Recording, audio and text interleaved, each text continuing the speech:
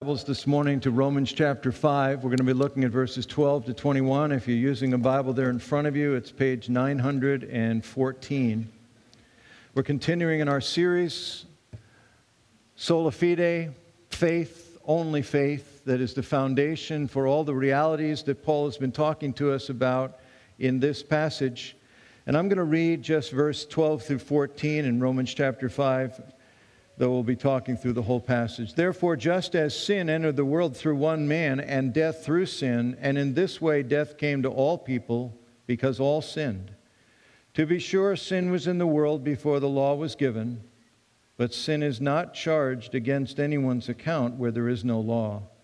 Nevertheless, death reigned from the time of Adam to the time of Moses, even over those who did not sin by breaking a command, as did Adam, who is a pattern of the one to come. Let's pray together. Lord, we come to this challenging portion of Scripture just chock full of truth. And God, I pray that we would be teachable, we would learn, we would come to love Jesus more because of what we see in this passage. We would come to trust ourselves less and lean into you more because of truth that you share with us today. In Jesus' name, amen. This passage is about justification. It's the theme we've been looking on really throughout the book of Romans, constantly coming back to this great doctrinal teaching, justification, which literally simply means to declare righteous. Another way of saying it would be that someone is declared to have the validating performance record that earns them access to a relationship with God and through the door into heaven. It is a validating performance record we have found that we do not have, but that someone has provided for us in the person of Jesus in his life here on earth. And Paul has been talking about how now we can receive the verdict of acceptance, of acceptability with God. That we can know God and walk with God, that we can enjoy God, that we can do life eternally with God. And Paul, as he often does, not only in this letter, but all his letters, seems to then raise a question in his mind that he is imagining people listening to him raise. It's actually one of my favorite teaching tools of Paul. He will raise a question that he thinks his listeners have and then plow into it. And I think the question he's raising as he begins in verse 12 of chapter 5 is this: how can one person's actions, as noble as they are, bring about such incredible benefits to so many? In another way of saying it, maybe someone he is hearing objecting, saying this: Paul, you've said in chapter 5 that someone might even dare to die for others, and Jesus even died for people that were sinners. But how can one person's life and death provide an event so profound that it qualifies people to go to heaven, that it enables people to have a personal relationship with God, to overcome sin as the controlling reality in their lives? Paul, what you claim to be the work of one man changes the course of human history. Now, maybe if you were asked that question or felt yourself on the receiving end of that question, maybe you would just respond, well, after all, he is God. And that'd be a good answer. He is God. Certainly that is a valid answer. But I'd suggest there is some legitimacy to the question, because we're talking about one human who is dying and doing this for untold millions of other humans. And it is in his humanity that Jesus carries this guilt, bears this punishment, lives this life for others. And Paul then goes and says the basis on which Jesus Christ does this is his relationship to humanity. He is Adam number 2. He is representative man model 2. He stands in the same place that someone else once stood as a representative figure for human beings. Now, I'm going to charge into this and compare the two representations of Adam and Jesus as the passage does. But before I do that, I want to just address the whole idea of representative. Representative headship. Theologically, it's called federal headship, which is from the word federal, which in Latin is foedus, or covenant. Covenant headship, representative headship. And because the whole idea of representation is not alien to our world, we have representatives in collective negotiations. Trade unions have a trade rep that speaks for them and negotiates for them. Ambassadors are given the authority to negotiate for their country. Elected representatives have the authority to make decisions for their for those they represent. We don't get to vote to go to war or not go to war. That decision is given to representative leadership. Legal representatives stand in as those who have the power of attorney to make decisions for others.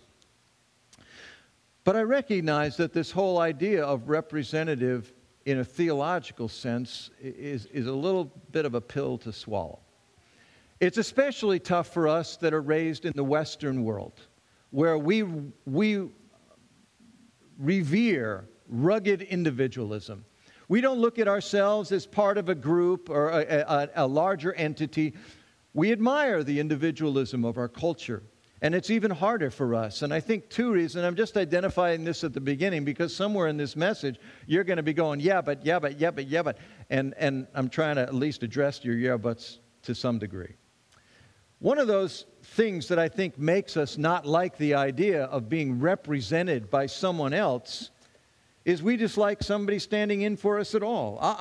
I'll represent myself. I'll do it my way. I'll speak for myself. I'll take the consequences. I don't need somebody else stepping in for me.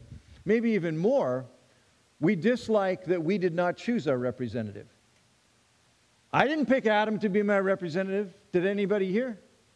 Now, I might have taken the second. I might have gone with Jesus if I had a vote. But I didn't say, yeah, Adam, you stand in for me, buddy. Let me know how things turn out, and I'll go with the flow once that. Nobody asked me. Nobody asked you. That's a tough thing. But I would suggest the fact that we want somebody who is of our choice, if we're going to have a representative, is we're going to look for somebody who thinks like me, values what I value, shares my views, my perspectives. And that actually is something that helps to make federal headship a little more palatable, because no one could choose a better representative for you than your Creator. No one could choose a better representative for you than the one who designed you, because the representative that He chose is not just someone that God chose. It was somebody He created. He was perfectly created and designed to act exactly like you would act and choose, perhaps better than you would act or I would act or choose. He was a sinless man, a sinless representative in the best, most idyllic of circumstances, but He was, in some sense, in a specific sense, a representative for us. And we're going to look at what that means. So let's look at these two representatives. We're going to spend far more time on the first one. I'm just letting you know that, because halfway through my message, you're going to begin to panic that, wait a minute, we're not moving down this sermon thing at all. Don't despair. We're never going to get off page 1. So, and we'll spend a lot more time in the first block than the second block. All right, so the first Adam, verses 12 to 14. Sin entered the world through this one guy, this one man. Adam was given the opportunity to live righteously. He opted not to. Now, he did a lot of righteous things. He did do things. God told him to name the animals. He did that. He told him to do other things. He did that. He chose the name for his wife. But basically, he was given one prohibition, and he chose to negate it. God says, don't eat of this fruit. So everything else, everything you can put your eyes on is yours to enjoy, but don't eat this one fruit. And this one prohibition, he rejected. He did not live righteously. He chose unrighteousness. Now, if you are out there, and especially if you're out there in the male gender, there's a question that's coming to your mind. Why are we talking about Adam being the representative? Why is everything on Adam? What about Eve? I mean, come on. After all, who sinned first? Who ate the first piece? If you don't know, I'll tell you. It was Eve. And the word Adam actually means man. It's, Adam in Hebrew is man. It's like if you named your first daughter girl. And he's Adam. He's a representative man. Why is it him that's being discussed in Romans 5, verse 12, where it says, therefore, just as sin entered the world through one man, and death through sin, and in this way death came to all people. Wait a minute. It didn't enter by one man. It entered by one man. Why is the man getting the heat? Well, there's two reasons. Number one, he was the original created being. He was the representative of our race. But more importantly, was what he did. Eve, we are told, both in the Genesis account and particularly New Testament passage, 1 Timothy is one, where there is commentary on the event, we are told that Adam and Eve participated in the action far differently. Eve was truly, what the word is used, was beguiled, deceived, buffaloed, if you will, tricked. That she really did not understand. She was still culpable for what she did, but she was not aware of the degree to which she was violating the specific command of God. She was truly deceived by Satan. Adam had no such out. Adam, we're told, and in this passage, the word is used, he trespassed. He transgressed. Means to cross a line. You see a no trespassing sign, you're coming up to a woods, and it says no trespassing on all the trees, and you look at it and you say, well, that's for everybody else. And you go in, you have broken the rule, the no trespass rule, because you have trespassed. That's what Adam did. He willfully, intentionally, consciously broke the rule when he took it. He knew exactly what he was doing. Maybe he didn't want it to be apart from his wife. We don't know why. But he just said, I am going to do this, even though I know there's consequences, even though I know God is totally against it. I'm going to be God right now, and I'm going to be the Lord. I'm putting myself on the throne of my life, and I'm going to make this decision. And that caused him to have a culpability where sin was viewed as entering the world through him. Secondly, death entered the world because of that sin. It entered Adam's world. It entered their world.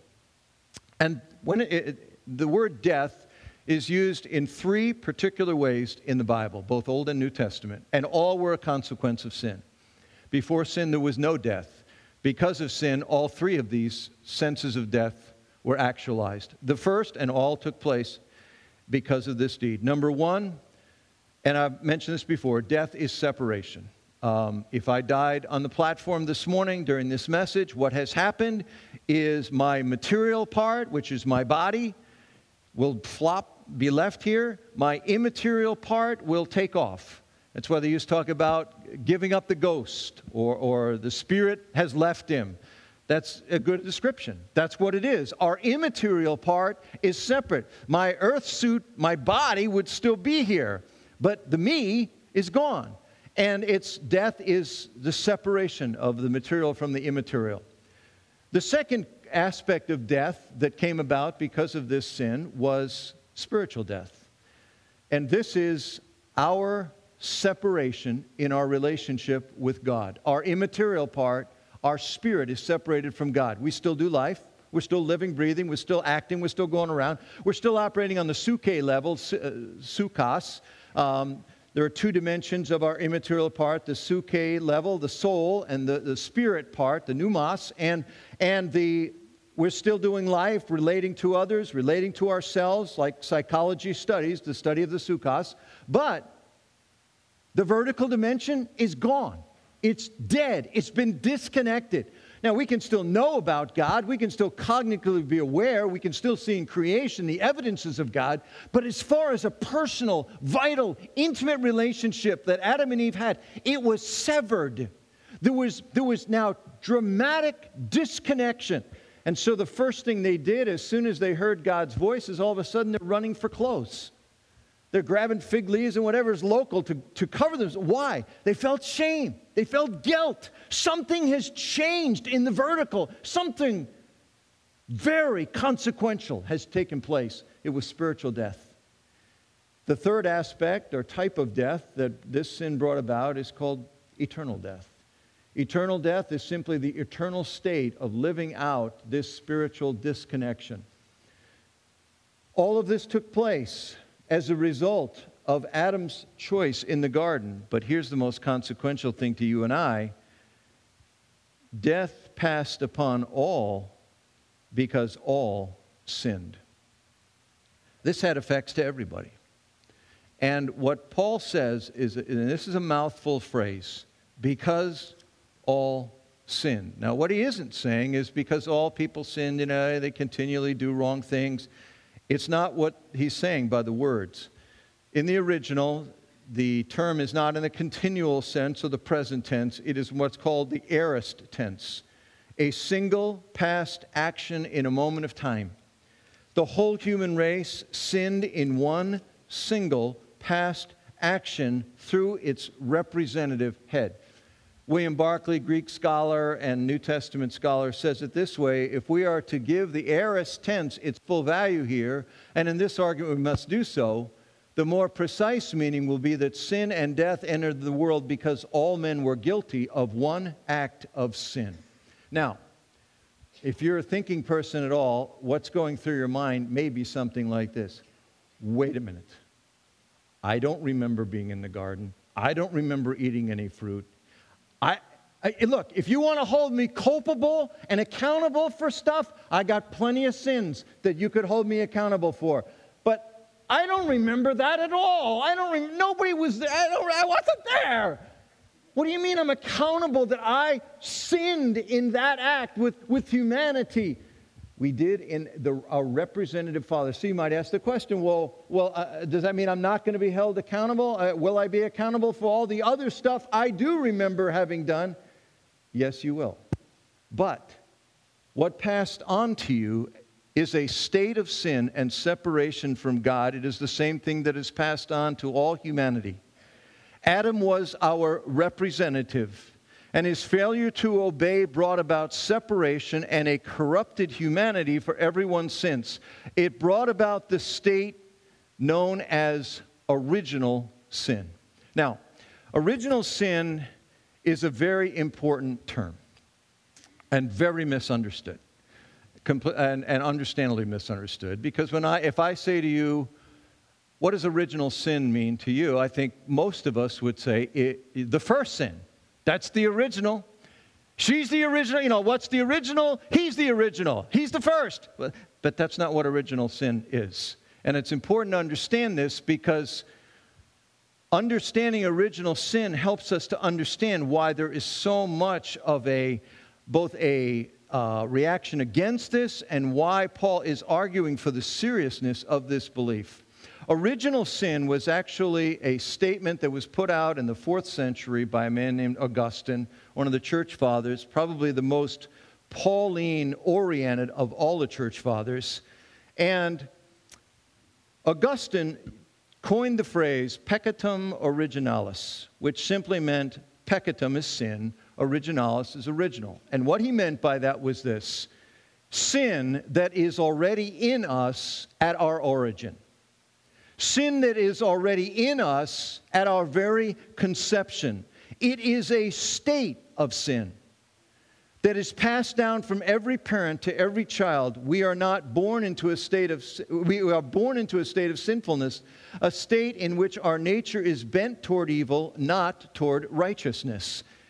It is stated here's how Augustine said it. He said, when a man is born, he is already born with death because he contracts sin from Adam. Now, obviously, the world's view of humanity is very different. And maybe your view of humanity is very different. I understand this is a lot to say, woo. It's a heavy concept.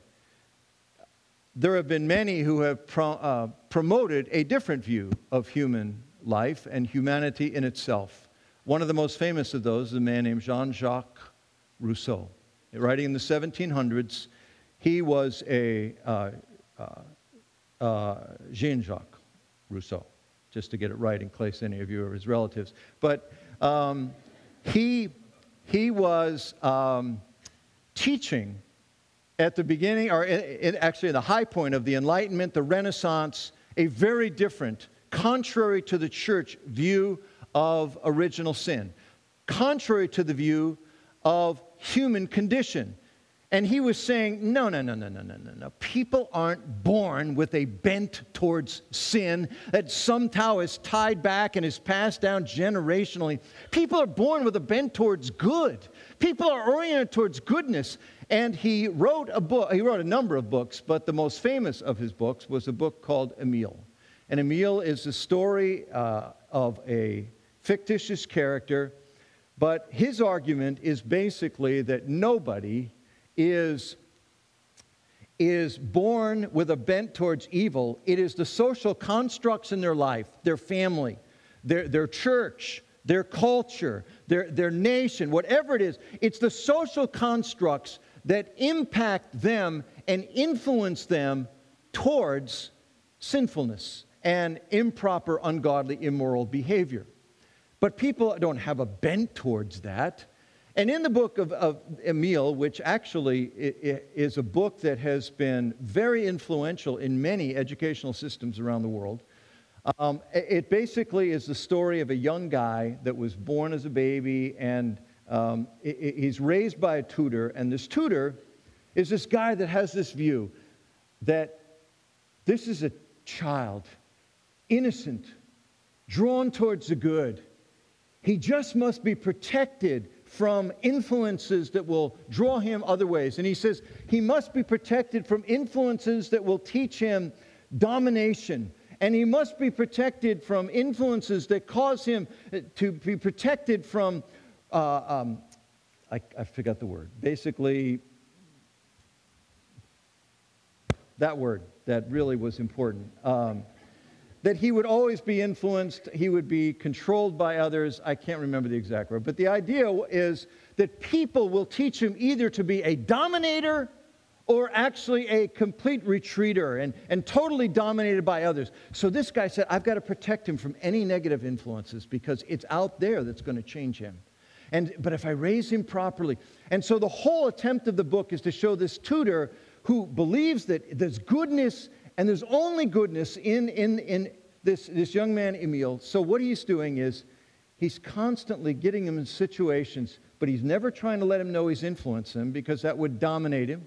He's trying to not build up his pride or to make him feel proud because then he'll dominate back. So he basically raises him in isolation because nobody else can be trusted with influence in his life, and brings him up and is constantly working, and he even works it all the way to the end of the book. He finds him the perfect wife named Sophie. She's the ideal mate for him. They marry. It's perfect. It's beautiful. It's bliss.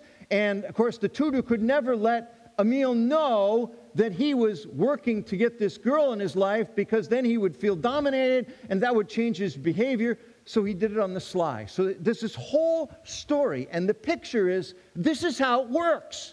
If people can just be protected from negative influences in their lives, dominating them or causing them, then they'll be fine. They're good because they start off good. Okay, we're going to come back to Emile later on. But the idea is that Rousseau's perspective is the perspective that people start good. They don't start impacted by evil. Now, all of us want to believe in the goodness of people. We all want to believe that we'd love to think we're not born with a bent toward evil. This doctrine of original sin, of being sinful at our origin, sounds negative because we want to see the best in people. Paul himself encourages us to see the best in people. He says in 1 Corinthians 13, he says, this is what love to others is. Love believes all things. Love trusts. Love hopes. But the same guy that wrote Romans 5. And he's saying, yes, we do those things, but that does not nullify the fact that we recognize there is a bent towards evil. Now, this whole doctrine has been controversial at various stages of the church. In the 4th century, when Augustine was living, there was another guy named Pelagius.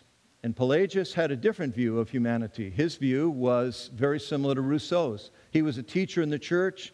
He tried to get this to become the church teaching. He was eventually moved out and branded a heretic, but he influenced. And I'd like to these are 3 views of humanity that all of us in this room share to one degree or another. and they are historic views of humanity. One of those is the Pelagian view, that people are fine. That when a child is born, we do not get a bad nature, we get bad models. A child is not wicked because he or she is born wicked, but because he or she learns to be wicked. You are born neutral. Sin is only a problem because you choose to sin. We can will to live good lives. I didn't read the statement that Rousseau made. I'd like to read it now. At the beginning of his book on Emile, this is what he said he was trying to argue. He says, this book is simply a treatise on the natural goodness of man, intended to show how vice and error are foreign to his constitution, invade it from outside, and imperceptibly alter it. Let us set down as an incontestable maxim that the first movements of nature are always right. There is no original perversity in the human heart. There is not a single vice to be found in it, of which it cannot be said how and whence it entered. Pelagius and Rousseau are saying the exact same thing. People are fine. People are good. People are born. And Rousseau is the one from which we got the phrase in education circles, children are a blank slate. It's what you write on them that's going to produce what they do in their lives. He's also the one from which the phrase noble savage has come, where the idea that if you could just get a group of people, we would call them primitive people today, that haven't been influenced by civilization, that you would find that if you went in and studied their culture, you'd find that there's beauty and goodness and righteousness, but they've been stained by others that have infected them. We need to find and exalt the noble savage. Most people, without even knowing of this term in our culture, are Pelagian. They would feel at worst a blank slate. At best, everyone is oriented to goodness, and just people outside influence them towards ungodliness. A second view of people is people are sick. This is semi-Pelagian, and this is very prevalent even among the church. People came along, and their view of people is that people are spiritually sick. They would believe in the idea that people were inclined to sin and their natures were tragically impacted by sin. But though they're sick, there is a spark of spiritual life within them that enables them to believe on Jesus and receive His forgiveness. That the idea is that there is a drawing to that, and that they can respond, and they will respond. Third is people are dead. This is the Augustinian perspective. This is what I understand Paul to be saying. The people are not fine without Christ, as Pelagius said. That people are not sick or drowning and need a lifesaver thrown to them. People are dead. People are incapable, that the vertical part of our lives is disconnected, and there is no relationship with which we can respond to God. Apart from God's merciful intervention in our lives, we don't reach back. We are dead. And our bent is a bent toward a life of self-centeredness, self-absorption, self-promotion, self-pity. People do good things. People do kind things. But the orientation of life is this. And I believe what Paul is saying is this is what has been passed down. This is true. And I believe when you describe people this way, it does sound very negative. It sounds heavy. And you might say, well, that is an incredibly pessimistic view of mankind. I get it, but I would argue it is realistic. Jonathan Edwards made the statement once when he was in his book, The Great Christian Doctrine of Original Sin Defended, which was a typical long name for books that everybody wrote. He was arguing with someone, debating with him the idea, is there this natural bent towards evil or not? And he said, I think of it like a dice game, which was interesting for an old Puritan guy. He said, I think it was like a dice game. And he said, if you were playing dice, and the other guy you were playing rolled 1,000 times in a row. He kept rolling dice, rolling the dice, rolling the dice. And every time the dice came up, a pair of sixes. He says, you would begin to assume this is not just random chance. These dice are loaded. They're fixed. And he says, when you look at all of humanity and you see complete empirical evidence that we are oriented towards sin in our behavior, and there are no other examples or exceptions to that, he says you can begin to think the dice is loaded.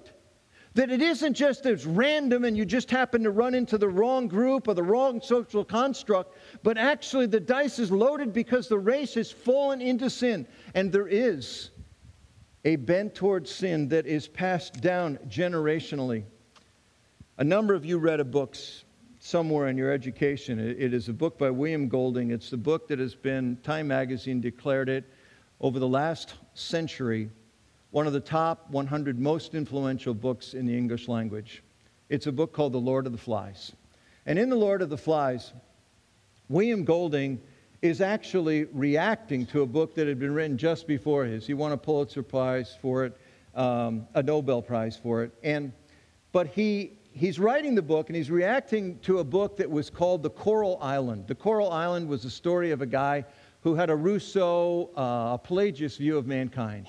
That he had these two boys, Jack and Ralph, and then some compatriots, and they were younger boys, and they got shipwrecked on an island, and what happened was this nirvana, perfect, paradisical environment, without the influence of school, without the influence of church, without the influence of parents, without the influence of adults who could ruin them. These boys grew up in this paradise environment. And William Golding came along, not a believer, I don't even know if he's a religious man, but he came along and he basically read the book and he said, that is ridiculous. He said, this guy never had children, obviously, he's never done life very much. And he said, so he wrote a book and it's called The Lord of the Flies. And the two guys that were the main characters of the Coral Island were two boys named Ralph and Jack. So, in The Lord of the Flies, he comes along and he has two stars, and they're both young guys, and they're called Ralph and Jack. He was trying to make this clear, what he was doing. And he writes this classic book about what happens on the island when all these boys are there, and they're left to their own devices, and there's no control, and there's no laws, and there's no adults, and there's no church, and there's no school, and there's no parents. And what happens? And it's ugly. They break into factions. There's viciousness. A boy is even murdered. There's all kinds of beastly behavior. And in his own words, he said, I was trying to argue that to show how culture created by man will invariably turn to barbarism. That the natural bent of the human heart, this is my word, not his, but then this was his words, will turn toward unrestrained evil and destruction. That there have to be the rule of law, there has to be restraint, there has to be ultimately God-designed structures that will restrain the bent within. And Golding was arguing for that very reality. Now here's the thing about Rousseau. I'm coming back, and this will be my last thing on this. Rousseau wrote this book, Emile, and it is a book of tremendous impact in the 2 centuries since it's been written, showing this perfect boy who had been raised in a perfectly protected environment, and now he married the perfect woman, and they're doing a perfect life together. And it's like the sense you have at the end of the book, Emile, is, and they both lived happily ever after, because how could they not? When Rousseau died, they found in his room manuscript. And it was a manuscript of a sequel that he had written. He never had it printed. It was a sequel that had come about in his own life journey. And the sequel was the story of Emile and Sophie after their marriage. And what happened after their marriage in the story was this. They had a child, the child died. They grew disenchanted with each other and bored with each other. They became estranged. In their estrangement, living together but distant, both of them got involved with affairs with others. Sophie got pregnant with someone else's child. This caused total destruction to the marriage. Emil left. Eventually, his life totally dissipated. He actually ended up in slavery. It is a story of sorrow, of emptiness, and strikingly, the title that he gave to the book on the manuscript, which he never had printed, was entitled, Emil and Sophie, the Lonely Ones. Even Rousseau, in doing life and watching life, came to realize there is an orientation within us that is not just restrained by external perfection. There is a bent towards this. The dice is weighted towards that. And it came about, Romans 5 tells us, because of a fall that the human race took into sin. We now make our choices every day and are responsible for those choices, but there is that orientation. This is what we have received from our representative man and what we have lived out ourselves in all of our lives. And just in the next couple of minutes, he tells us about the second man. He says this in Romans chapter 5. He says, verse 14, Adam was a pattern of the one to come. Jesus is the second Adam. Verses 15 to 21, Jesus' actions were different. Jesus chose righteousness, not sin. He did not sin. He lived in total righteousness. Matthew 3:15 says, he fulfilled all righteousness. The results of Jesus' actions were different. They led to life and not to death. Verse 17 says in Romans 5, for if by the trespass of the one man death reigned through that one man, how much more will those who receive God's abundant provision of grace and of the gift of righteousness reign in life through the one man, Jesus Christ? He said Adam's actions made us slaves. Christ's actions make us kings. That the second Adam provides not only life in the place of death, but it says we reign in life. We're not slaves to the bent towards evil. He has brought about an entire new capacity to do life. He says it resulted in justification, not condemnation. Verse 18, consequently, just as the result of one trespass was condemnation for all, so the result of one act of righteousness was justification. Just as through the disobedience of the one man, the many were made sinners, so also through the obedience of the one man, the many will be made righteous. The second Adam also had the test. Would he live righteously? He fulfilled righteousness. And it says that Jesus Christ provided a way for us not to live under the sentence, the verdict of condemnation deserving of judgment, but rather the verdict of acceptance, the verdict of being declared righteous, that the validating performance record has been laid to our account. And as I've said a number of times in this series, that what Jesus Christ did, first of all, was die the death we should have died. He bore the punishment for our sins. The verdict of sin, our condemnation, he took on himself. Secondly, the verdict of his righteous life was laid to our account. And a guy named J. Gresham Machen says it beautifully with this statement. Here's what he says. As a matter of fact, Christ has not merely paid the penalty of Adam's first sin and the penalty of the sins which we individually have committed, but also he has positively merited for us eternal life. He was, in other words, our representative, both in the penalty paying and in the law keeping. He paid the penalty for us and merited for us the reward by his perfect obedience to God's law. Adam, before he fell, was righteous in the sight of God, but he was still under the possibility of becoming unrighteous.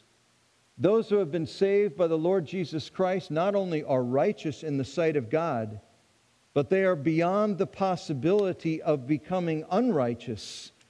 In their case, the test is over because Christ has stood it for them. And I've said this before, and if you don't take out of this series in the first 5 chapters of Romans anything else, please take with you this one. Justification is not causing me now to be in a place where it is just as if I never sinned. It is way more than that. It is literally just as if I lived perfect obedience.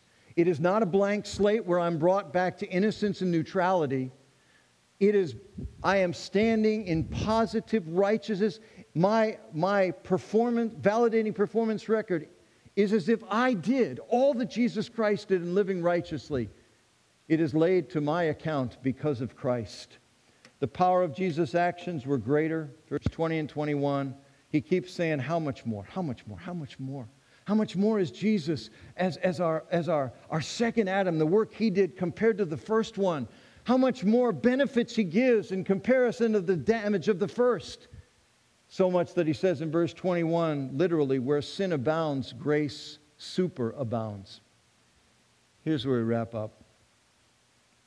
Basically, what we're told in Romans 5 is we stand in relationship to one representative.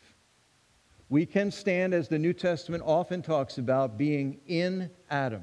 What that means is our standing is we are living with the consequences of His performance. We live it out every day in our own performance, validating it. Or we can stand in the performance record of Jesus Christ. We stand in Christ.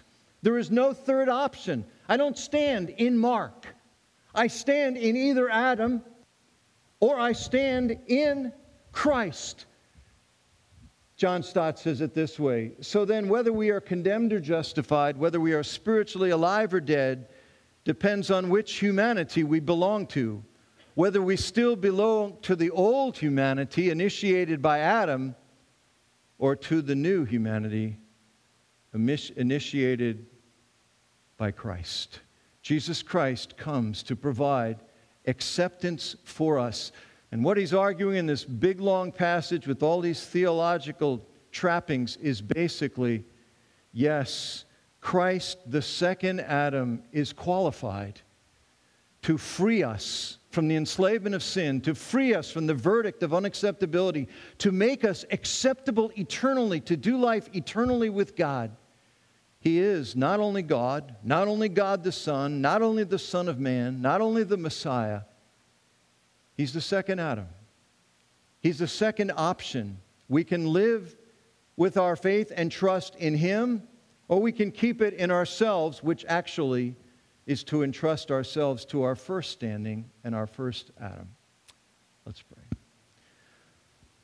Lord, a lot of things we've laid out there today. I ask that you would take some point, principle of what we've said and apply it to people's hearts. Help us, Lord, to trust ourselves less, to trust Jesus more, to love Christ more because of what this passage is telling us has taken place in our lives. Lord Jesus, thank you for coming as the second Adam. Thank you for giving us another swing at this thing. That we can stand in you because what you have done, and we're not graded on our report card of righteousness, but yours. And we love you for it in Jesus' name. Amen. Now go in peace to love and serve and enjoy the Lord.